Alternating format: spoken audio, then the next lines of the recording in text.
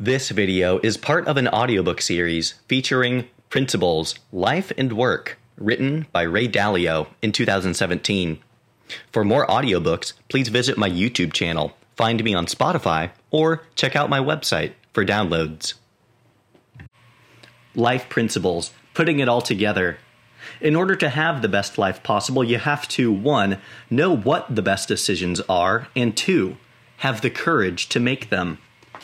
In this last section, Life Principles, I've explained some principles that helped me do both of these things.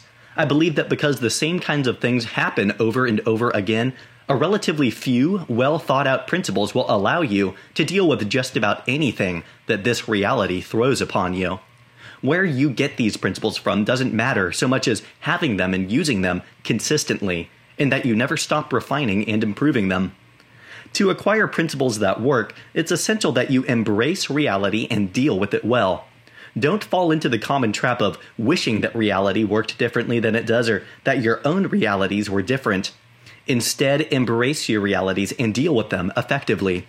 After all, making the most of your circumstances is what life is all about. This includes being transparent with your thoughts and open-mindedly accepting the feedback of others. Doing so will dramatically increase your thinking. Along your journey, you will inevitably experience painful failures. It is important to realize that they can either be the impetus that fuels your personal evolution, or they can ruin you, depending on how you react to them. I believe that evolution is the greatest force in the universe, and that we all evolve in basically the same way. Conceptually, it looks like a series of loops that either lead upward toward constant improvement, or remain flat, or even trend downward toward ruin. You will determine what your own loops look like. Your evolutionary process can be described as a 5-step process for getting what you want. It consists of setting goals, identifying and not tolerating problems, diagnosing problems, coming up with designs to get around them, and then doing the tasks required. The important thing to remember is that no one can do all the steps well, but that it's possible to rely on others to help. Different people with different abilities working well together create the most powerful machines to produce achievements. If you are willing to confront reality, accept the pain that comes with doing so, and follow the 5-step process to drive yourself toward your goals, and you are on a path to success. Yet, most people fail to do this because they hold on to bad opinions that could easily be rectified by going above themselves to objectively look down at their situation and weigh what they and others think about it. It's for that reason that I believe you must be radically open-minded.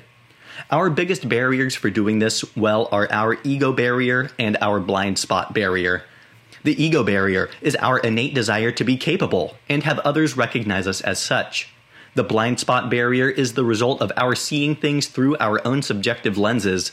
Both barriers can prevent us from seeing how things really are. The most important antidote for them is radical open-mindedness, which is motivated by the genuine worry that one might not be seeing one's choices optimally. It is the ability to effectively explore different points of view and different possibilities without letting your ego or your blind spots get in the way. Doing this well requires practicing thoughtful disagreement, which is the process of seeking out brilliant people who disagree with you in order to see things through their eyes and gain a deeper understanding. Doing this will raise your probability of making good decisions and will also give you a fabulous education. If you can learn radical open-mindedness and practice thoughtful disagreement, you will radically increase your learning. Finally, being radically open-minded requires you to have an accurate self-assessment of your own and others' strengths and weaknesses. This is where understanding something about how the brain works and the different psychometric assessments that can help you discover what your own brain is like comes in handy. To get the best results out of yourself and others, you must understand that people are wired very differently. In a nutshell, learning how to make decisions in the best possible way and learning to have the courage to make them comes from A, going after what you want, B, failing and reflecting well through radical open-mindedness, and C, changing/evolving to become ever more capable and less fearful. In the final chapter of this section, Learn How to Make Decisions Effectively, I shared some more granular principles for how to do all of the above and weigh your options in specific situations to determine the right path to follow. You can, of course, do all of these things alone, but if you've understood anything about the concept of radical open-mindedness, it should be obvious that going it alone will only take you so far. We all need others to help us triangulate and get to the best possible decisions, and to help us see our weaknesses objectively and compensate for them. More than anything else, your life is affected by the people around you and how you interact with each other. Your ability to get what you want when working with others who want the same things is much greater than your ability to get these things by yourself. Yet, we haven't talked about how groups should operate to be most effective, and that is what we will do in Work Principles. This next section, Work Principles, is about people working together. Because the power of a group is so much greater than the power of an individual, the principles that follow are likely even more important than those we covered up to this point. In fact, I wrote them first and then wrote life principles in order to help others make sense of the approach I was implicitly applying in running Bridgewater. My work principles are basically the life principles you just read, but applied to groups.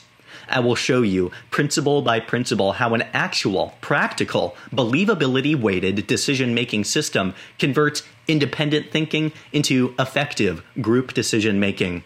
I believe that such a system can work to make any kind of organization, business, government, philanthropic, both more effective and more satisfying to belong to.